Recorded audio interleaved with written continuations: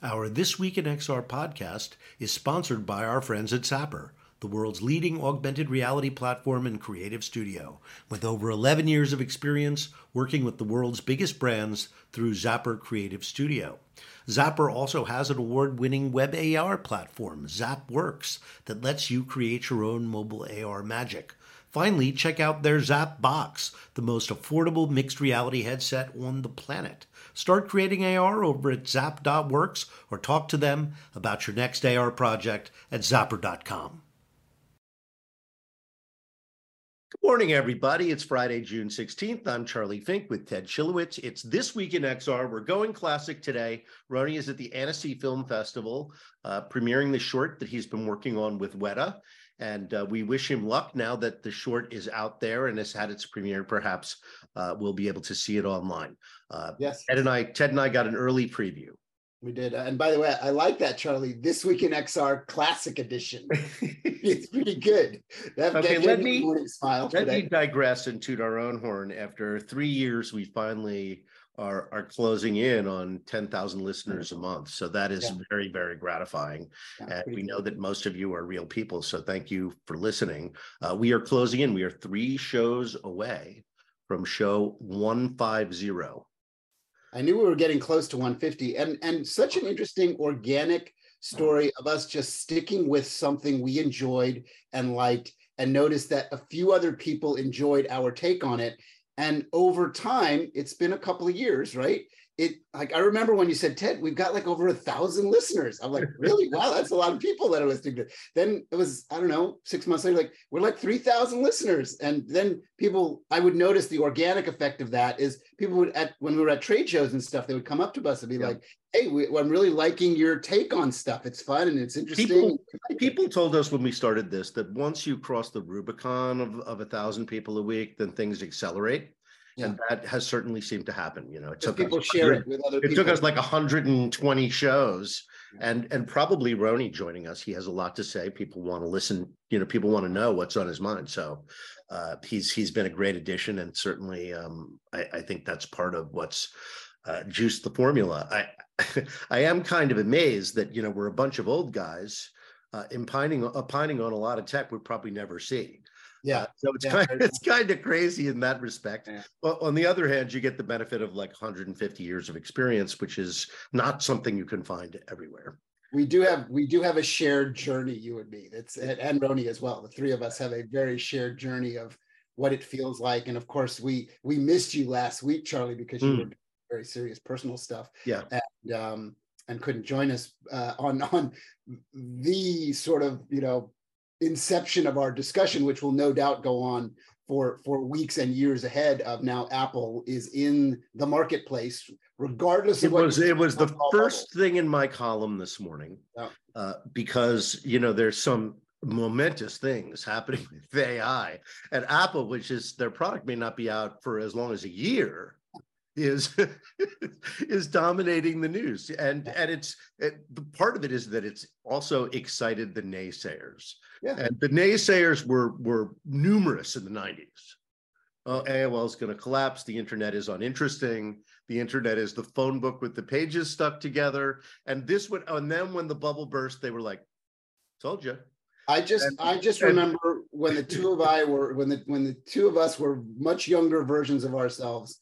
And Apple was effectively a laughing stock of the computer industry. People were just saying, why would you buy this? I don't know if you remember this, but Microsoft invested $150 million in Apple, because if Apple went out of business, they'd have no antitrust argument. Right. And it is very possible that Microsoft effectively created Apple to be the most valuable company on I think that's true, and I think they took their 150 back. It was, and I don't know what kind of kicker they got in stock. I hope it was a good one. I kind of remember that the 150. I kind of remember the 150 turned into 500-ish, and then they got out. That was kind of what I think. Yeah, I remember that too, and I remember because I think they wanted Apple to live. I don't think they necessarily wanted it to become the Apple of today, which has basically taken all their business and put it on a little phone.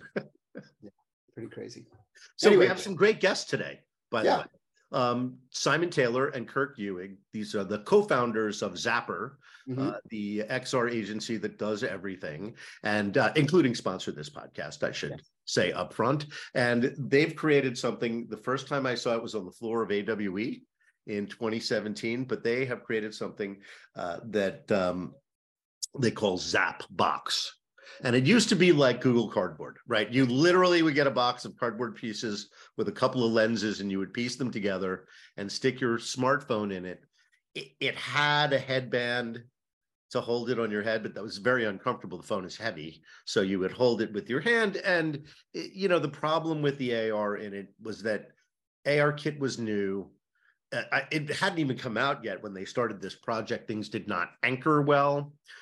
So it was kind of a novelty, probably a little less interesting than cardboard, but a really good, fun concept for what was at the time a small XR agency to do.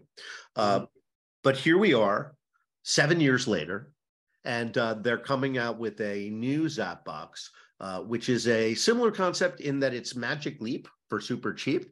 Yeah. And some better software and a much better form factor. It doesn't require you to put it together, and it's no longer made of cardboard. So I'm looking forward to talking to Simon and Kirk. Why don't we get to the news this week? As I said, it was an astonishing week for AI.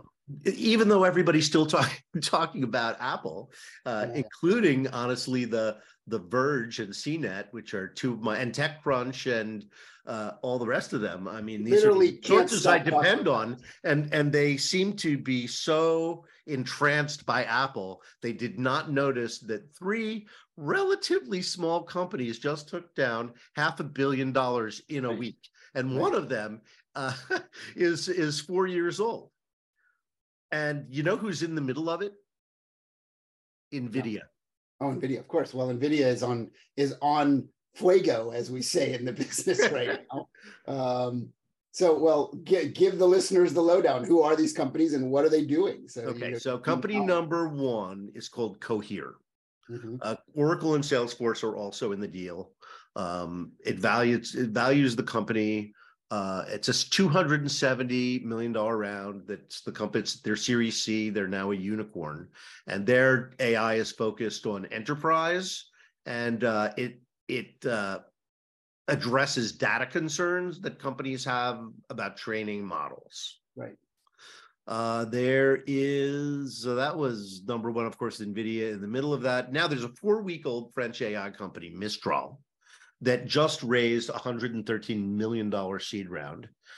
They were co-founded by Meta and Google alumni, so that pedigree there. Yeah, but 4 weeks old. They're going to make AI quote unquote useful, per CEO Arthur Mensch. So again, 4-week-old company now valued at $260 million. And then there's Synthesia AI, a company I'd not previously heard of, raises $90 billion from Excel and NVIDIA. 90 million. Yeah. Supposedly they have an ongoing, pretty profitable business. So at least one of them makes sense. Even though those are obviously very smart and accomplished people, but it's just, there's a gold rush. Yeah. And this is in the long tail of silicon ruling the world. There is no way to escape that silicon and the things people do with silicon have become the mainstay of almost all early stage investment right now. Not all. Not all. Okay, good.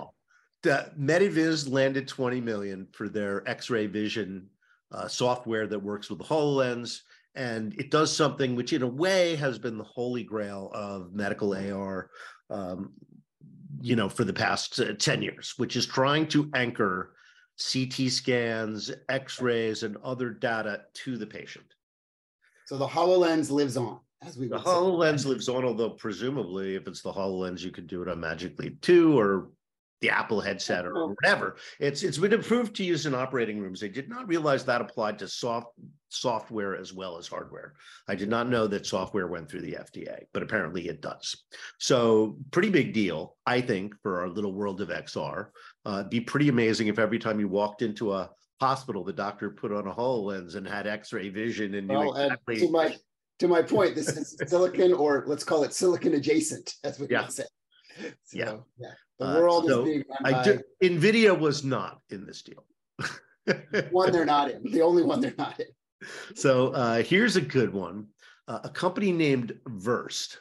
Now, they didn't raise a big round, but it came from Google's Gradient Ventures because it is led by Google alum Robert Gall. But here's what they do that is so intriguing. They're going to let people build original role-playing games, multiplayer role-playing games for use in the metaverse. And the user makes it up, and AI, executes the script. Yeah. So, in other words, the dungeon master, even though they're telling the story, doesn't necessarily know how it's going to unfold, right? Which is a pretty amazing development in gaming, I think. And it's in a week where nobody is really going to get a lot of oxygen given everything else that's going on, but a really, really cool. And our guest last week was Ed Sachi, who's doing a similar take on gaming and gaming infrastructure around using AI componentry to build out these worlds and allow the users themselves to essentially be his data mining business, and grow the worlds for him by playing the game. So that was last week's guest. So if you want more on that, Ed is working on a lot of things related to AI and storytelling. But I really like this idea because you and I can collaborate and talk about the world and the characters in it, and we just feed that into a trained role-playing game specialized AI platform, and it unfolds the game, and it's filled with surprise and builds a world that you and I had specified. So it suggests that the world and the characters have the story in them. Mm-hmm. Yeah. So I think that's a really exciting idea. And yes, I'm sorry I missed Ed, because every time I talk to that guy, I learn something. He's a very big thinker. So if you want to go back and listen to that episode, as I did, it was very good, despite the fact that yours truly wasn't cracking the whip and keeping things moving along. Well, I love our conversation, so I hit the other 149. I think I missed one other show. I actually commented on that. I said I missed over the weeks because I do still have a day job. And, it's true. We've only had to reschedule a few times due to your day job. So, but it is pretty early here on the West Coast, and since although people, I don't know. All right, so let's not. That's a lot of news for our show, and we've got Simon and Kirk are waiting, so let us bring them in from the green room. And as they're coming in, I had a great conversation with Casper, their other partner in crime, the CEO, and we talked about the new device. And did you get a chance to wear it at AWE, Charlie? I'm curious. Oh, I did. I'm looking forward to recounting it. Good. So we'll talk to Simon. Yeah. I mean, look, it's $80. Yeah. I mean, they and the software is remarkable, I would say. The Apple is not going to be on the market for a year. Here's a way to use some of the apps that will surely be on it. So this is a whole nother take on, the Apple devices with tax, you're talking about $4,000 you're going to be spending on. So we're not seeing, are we hearing Simon and Kirk? You guys should turn on your cameras. Them. Yeah. There they are. Kirk. Good to see you, my friend. Hey man, how are you? Great. Hey, Simon. Hey. Looking forward to I love your background. Kirk's background. Most people are listening on iTunes. Kirk's background is the Zapbox. Is his product, yes. It's actually a real one that we blew up to sit in the background here. Great. That's great. So first of all, when is it coming out, and how can everybody order one? It's out now, Charlie, and you can order one on Amazon. It's currently shipping to the EU, the UK, and the US to start with. It's currently supporting iPhone 11 and up, but if you go onto Amazon, search for Zapbox, you will see one right now. Okay, so I want to have the experience I had at AWE. I was expecting to get a box from you guys, but I guess I'm going to actually go on Amazon and spend real money so you don't have to ship it from the UK. But for $80, we had so much fun at AWE, and I was disappointed that I only had 10 minutes to play with it, because the potential of the device is great. Of course, the obstacle is going to be, how do you get people to develop for a device that it's going to have very few users for years. Yeah. And hopefully it'll develop a following because, my God, $80, is that what it is? I want to make sure I got that right, because it just sounds like free compared to an actual Apple headset. Well, and from what I understand, correct me if I'm wrong, I had an interesting conversation with your third cohort, Casper, and the way the device works is the lift, if you're already using Unity to build applications, is fairly minimal to get it to a 2i infrastructure, drop the phone into its little holder there, and you essentially get a mixed reality experience with not a tremendous amount of coding if you already have something that's ARKit aware. Is that correct? If you're already doing something for kind of the magic window version of a phone, it's fairly easy to migrate something like that over. Yes, yeah, that should be true. Certainly, it's true if you've got a build that works on a Quest or a different sort of all-in-one headset that uses Unity's XR management plugin sort of infrastructure, then our SDK fits inside that same infrastructure. So, yes, you gotta talk to the guys at Walkabout Mini Golf. Yeah. I know you guys have a mini golf app that's pretty good, but they have like 15 courses and they're trying to make them spatially aware. So the course fits around your actual living room, which is just a fantastic idea. And the new phones, of course, are capable of doing that. So maybe you will have success. I think a lot of the success of the headset, which is fantastic, is going to depend on getting people like that who are already developing AAA apps. And bringing those into this headset for, I mean, a minimal, whatever they charge per month. If the headset is $80, it's the deal of the century.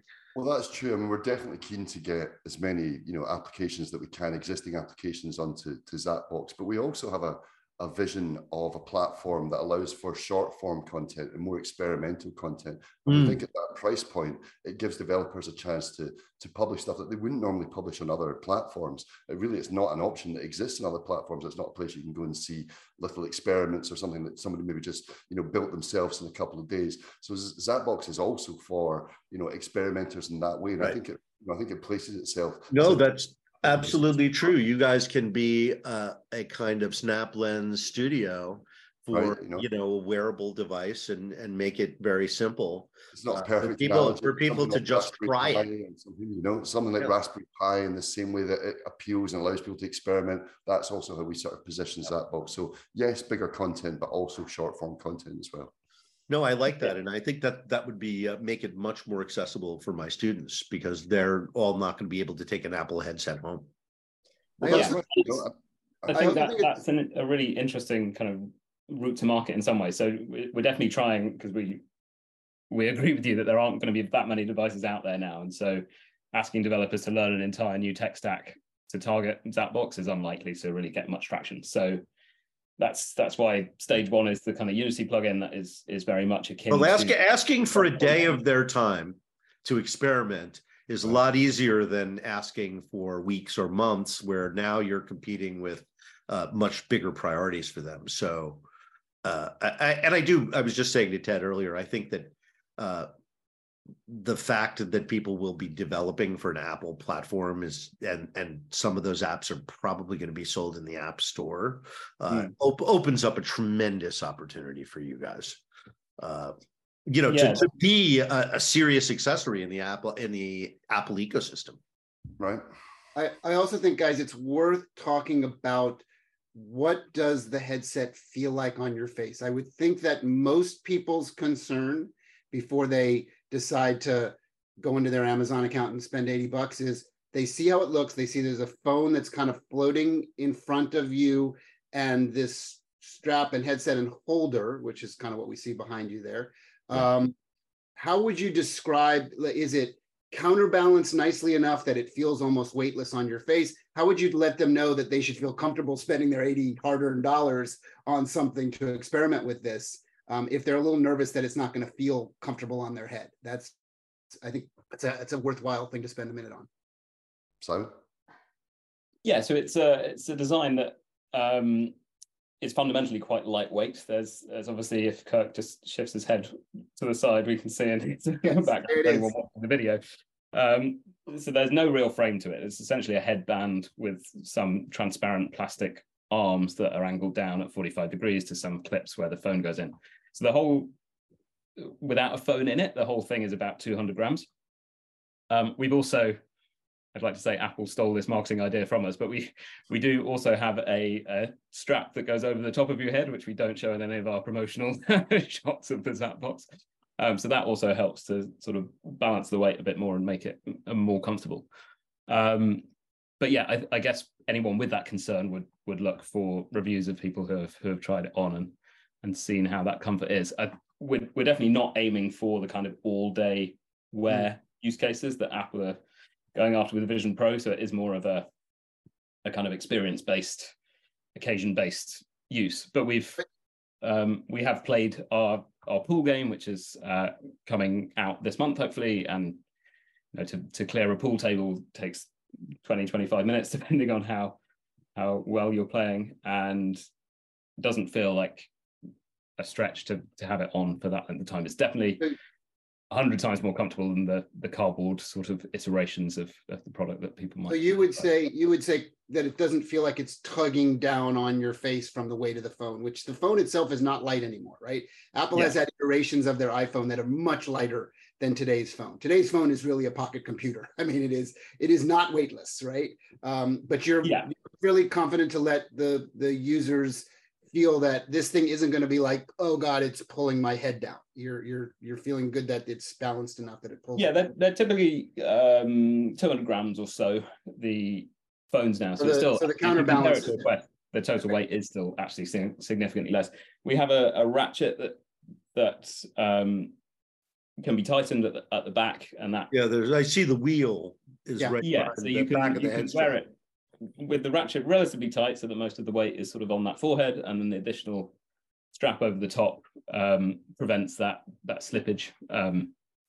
So yes, that is the current sort of design philosophy, is to keep it as minimal as we can, as light as we can, but yeah, still try. The other thing that's relevant in terms of comfort is the open form. So there's nothing about Zapbox that's enclosed. It is form. You're still aware of your surroundings. Your peripheral vision still allows you to see these things happening round about.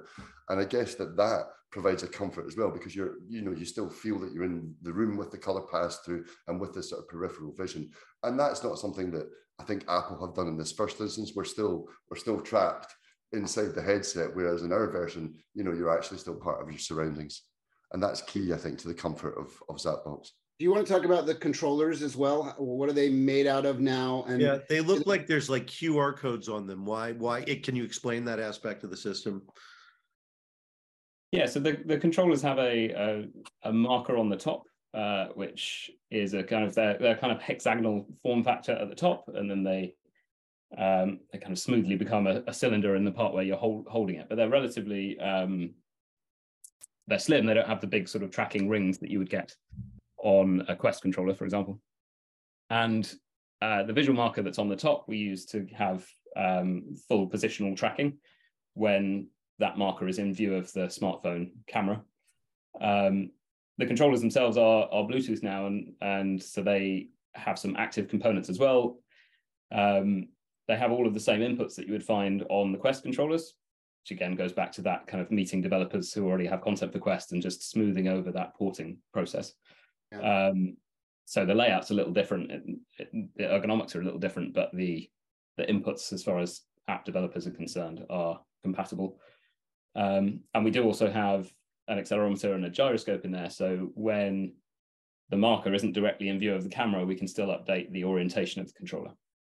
So I must say, guys, when, if you think about a device all in, including tax for under $100, when some really clever developer comes up with that app that everybody's got to play, this thing could just explode onto the world where everybody has got to have it, because they're like, well, yeah, you could do the phone version, but if you buy this accessory, you get this world around you version, and it's effectively free. Like, why wouldn't you have one? So I think there's a moment in a way, it's sort of, if you are the kind of person who buys a $3,500 headset from Apple, you would certainly kind of buy this as an accessory to it. Yeah. Right. So because there might be things you want to look at for a minute and you don't want to fire up the giant unit.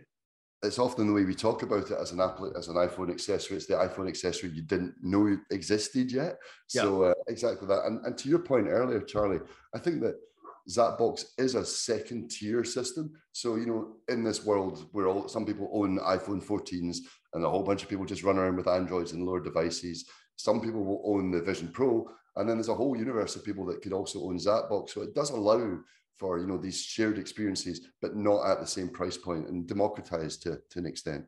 Yeah, I think it's really exciting. And as you can tell, Ted and I have talked so much about it just because we both had just had a chance to do it. Into this stuff, So cool. I mean, the closest analog to this, and I know you guys know them well, is there was another young startup that had a bit of the same lineage as you guys, a company called Mira that was experimenting. Apple just bought them for reasons that that I don't think we will ever figure out. So they Apple brought it to radio silence, as people often do when they become associated with Apple. They just released the standard statement about it.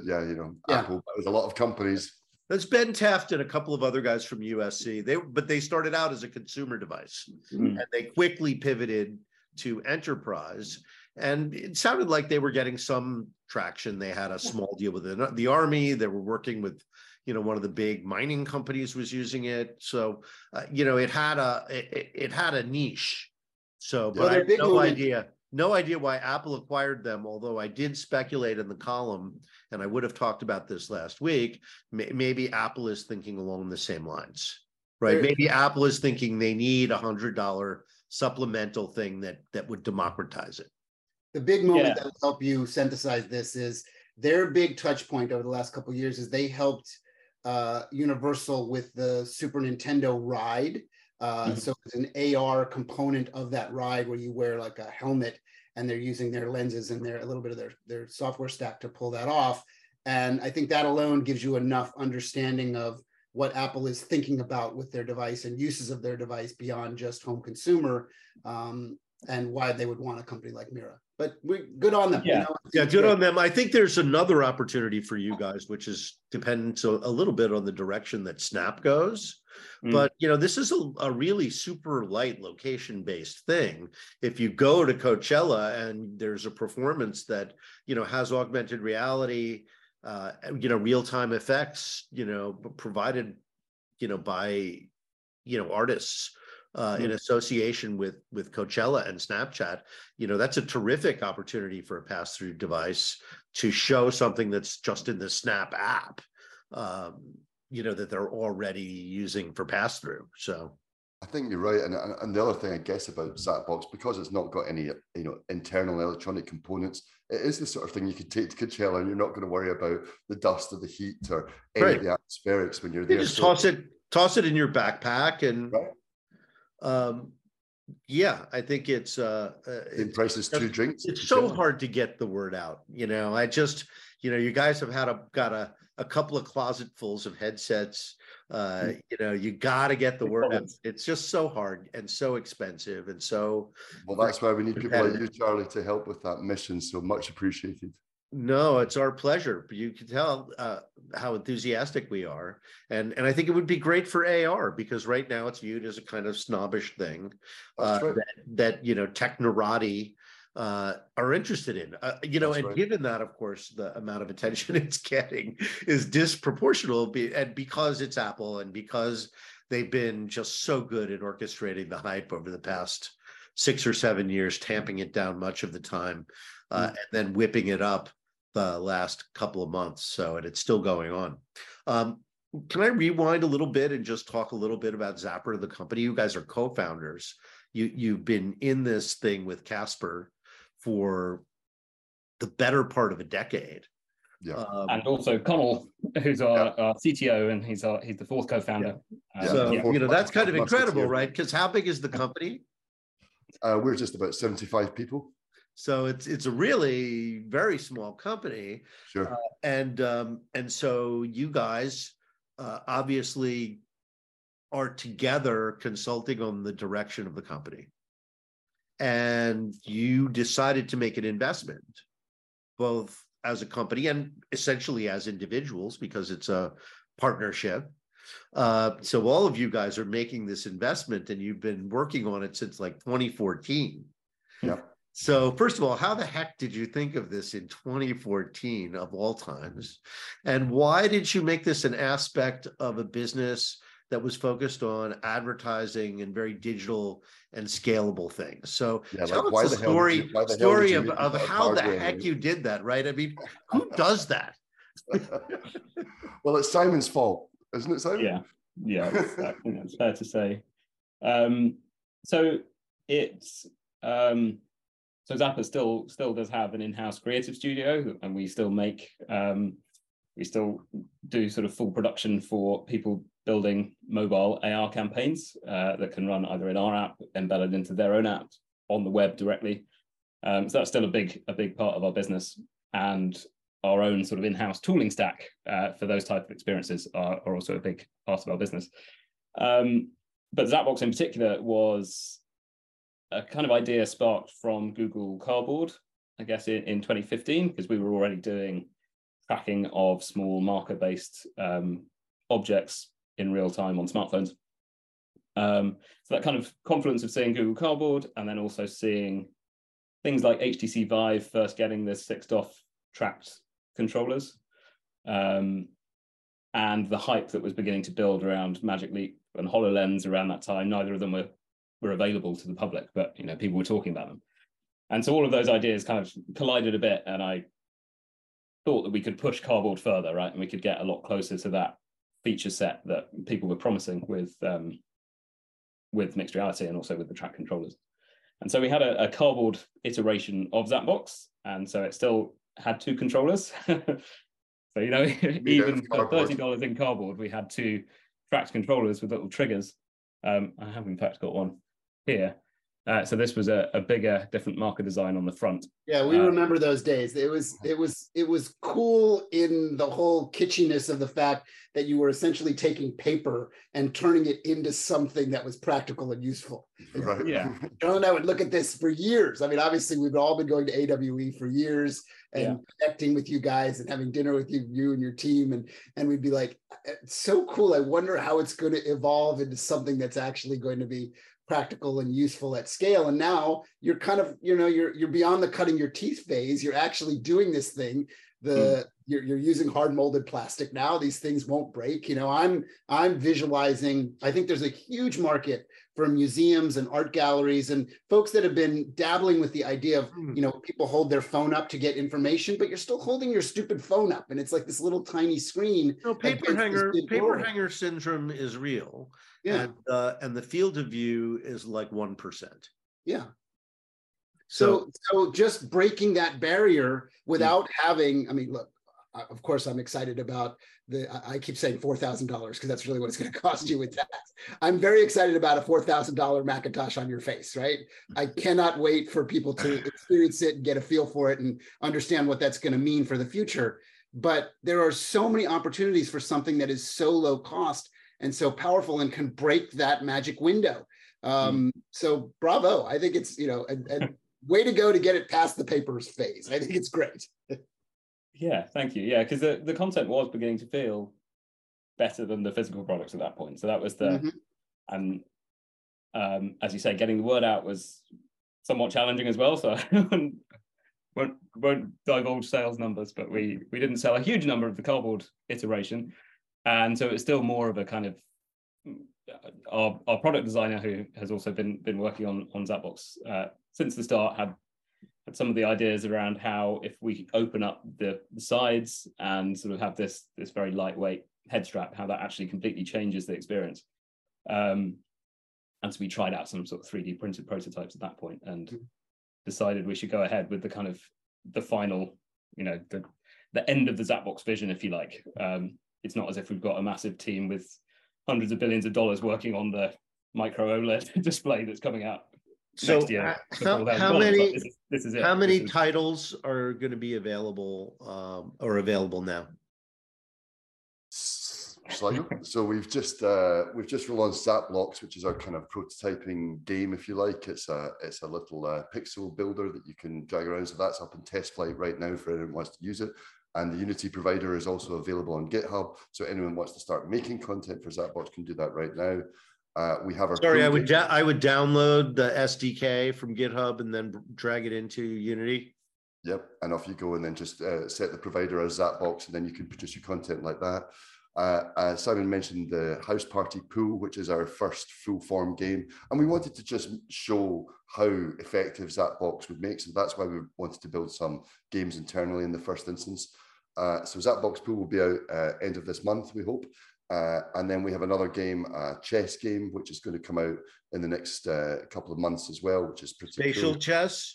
A little bit of spatial chess. We have a ChatGPT hooked up opponent that you can play that knows everything about chess. So we've just tried to build in. I want to play Ted. I'm a terrible chess player and a terrible golfer. So, what are you going to do? Well, don't you worry, because if you play against our Kasparov robot in the game, very good. How to play chess as you go. Little in joke there for those that know the company founders. So yeah, that's funny.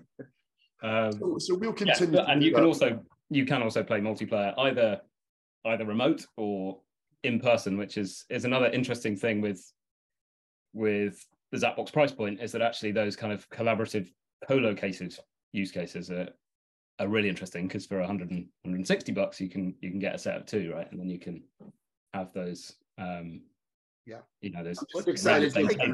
What's it like for media consumption, near-eye media consumption? Just not pass through AR, but just I want to watch the game or a movie. Yeah, I guess that isn't probably the best use case, just because the pixel density is you can see the pixels on the screen. Oh, really?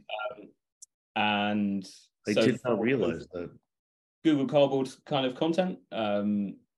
Oh yeah. If it's not stereoscopic, it's not gonna work.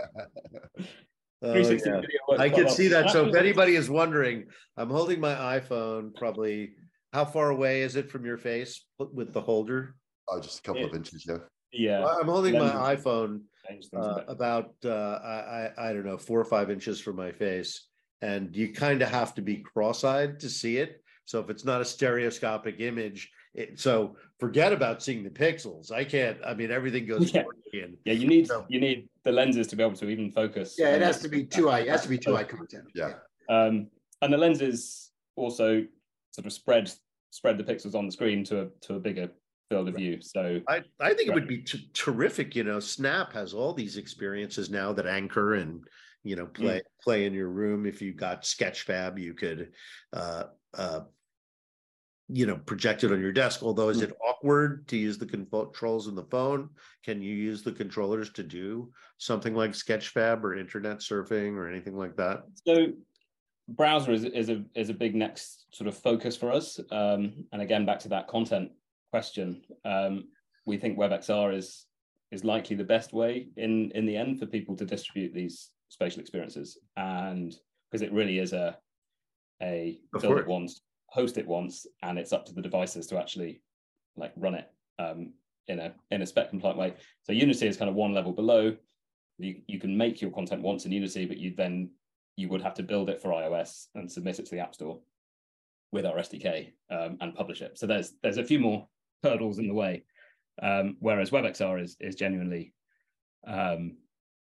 sort of available for everyone, and is something that is on the Vision Pro. But again, without controllers on the Vision Pro, it'll be interesting to see how that affects the WebXR sort of ecosystem.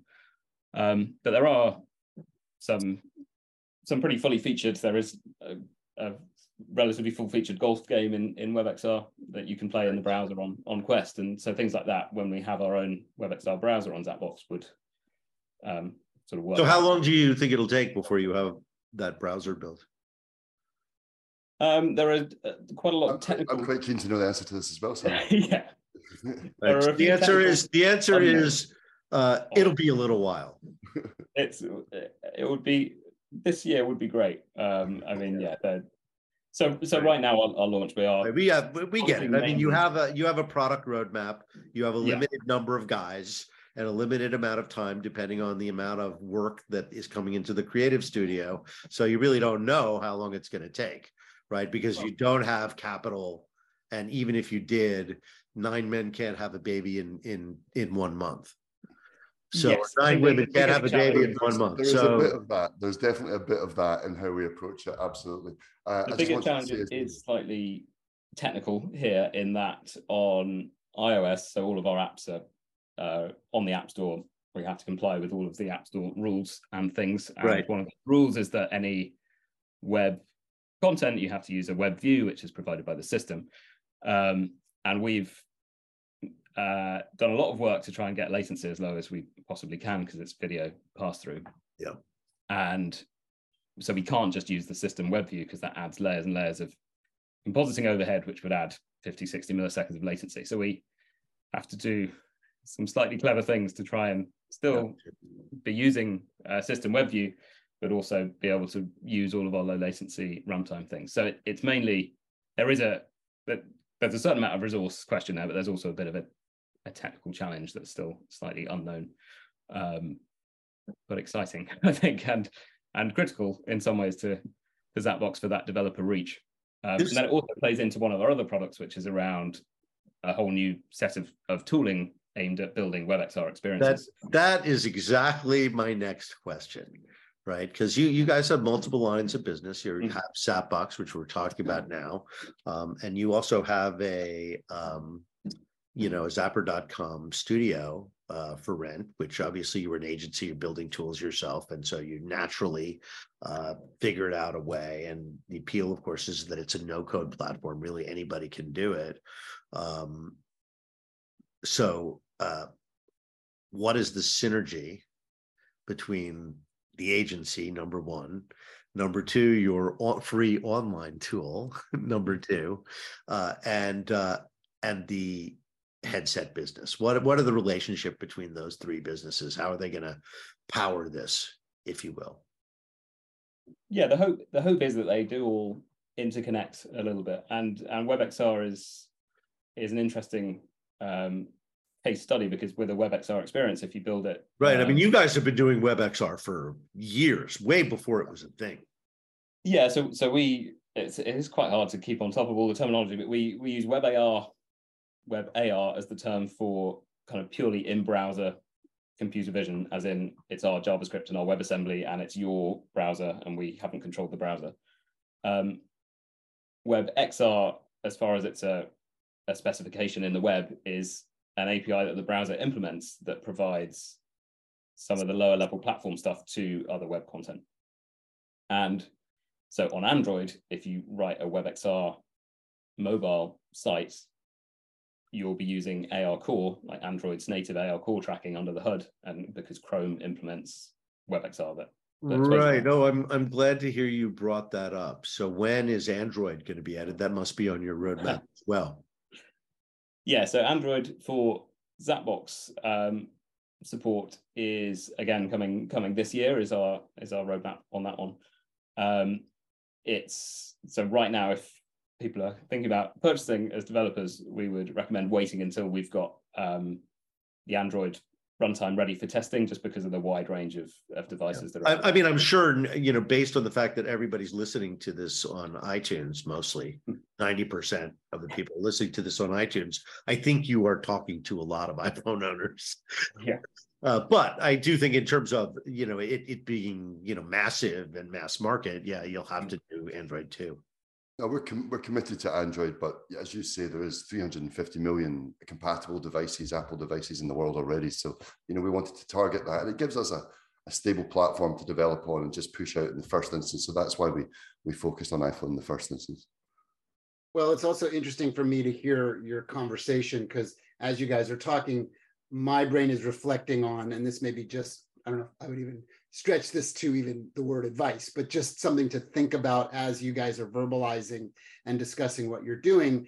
If you look at the Apple sort of designed ecosystem, they have a very significant separation of church and state between their developer community and their end user community, right? So the end user community, large, they're happy to shell out money to have a polished, finished experience that works the way it's supposed to almost all the time. is effectively bug-free and an enjoyable experience for the end user, right? Whereas a lot of younger companies like you guys have to kind of bridge a different kind of juncture where developers and end users are much closer together, right? Yeah. And while that's great for developers and people that have the mentality to hack things and deal with things, as you start to kind of move through those junctures of a product lifecycle, you're going to have to make deeper separations between your developer community making the stuff and the people touching and using the stuff. And I think, you know, again, to give credit where credit is due with our friends at Meta, they've done a pretty good job of cultivating and finding a developer community that at least some of them can make a living at, right? And a significant living at for the hit content, but keeping the experience in such a sense that if you're going to release it into their Meta store, it's got to feel fairly polished and fairly finished. Maybe not to the extent of what Apple does, but at least it fires up and it works all the time without any kind of like developer environment. So I think that's something you guys will have to navigate over time as you grow your audiences. Your bigger audience is not the developers, right? It's the people that just want to play the damn game and have a really good time with it and get like hooked on the technology.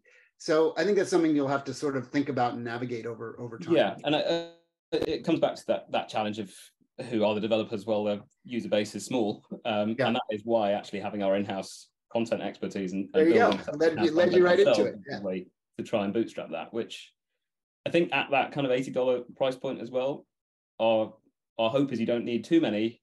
You don't need AAA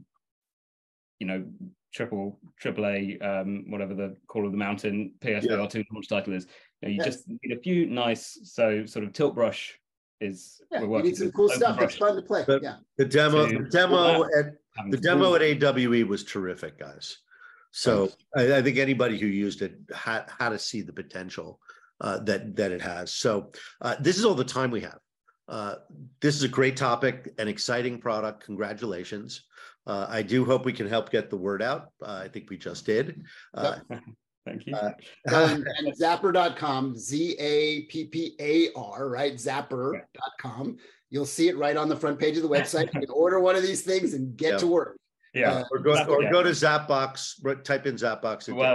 Zapper.com/Zapbox. Our stock is actually in Amazon's fulfillment network, but just to correct Kirk, you can't actually buy it on Amazon at the moment. I see. So you still have to buy it on the Zappar website. Zappar.com to buy the headset, and then it gets shipped to you from Amazon. Got it. Thanks, guys. Have a great weekend, everybody. And that's our show for this week. Thanks, Charlie. Thanks. Cheers.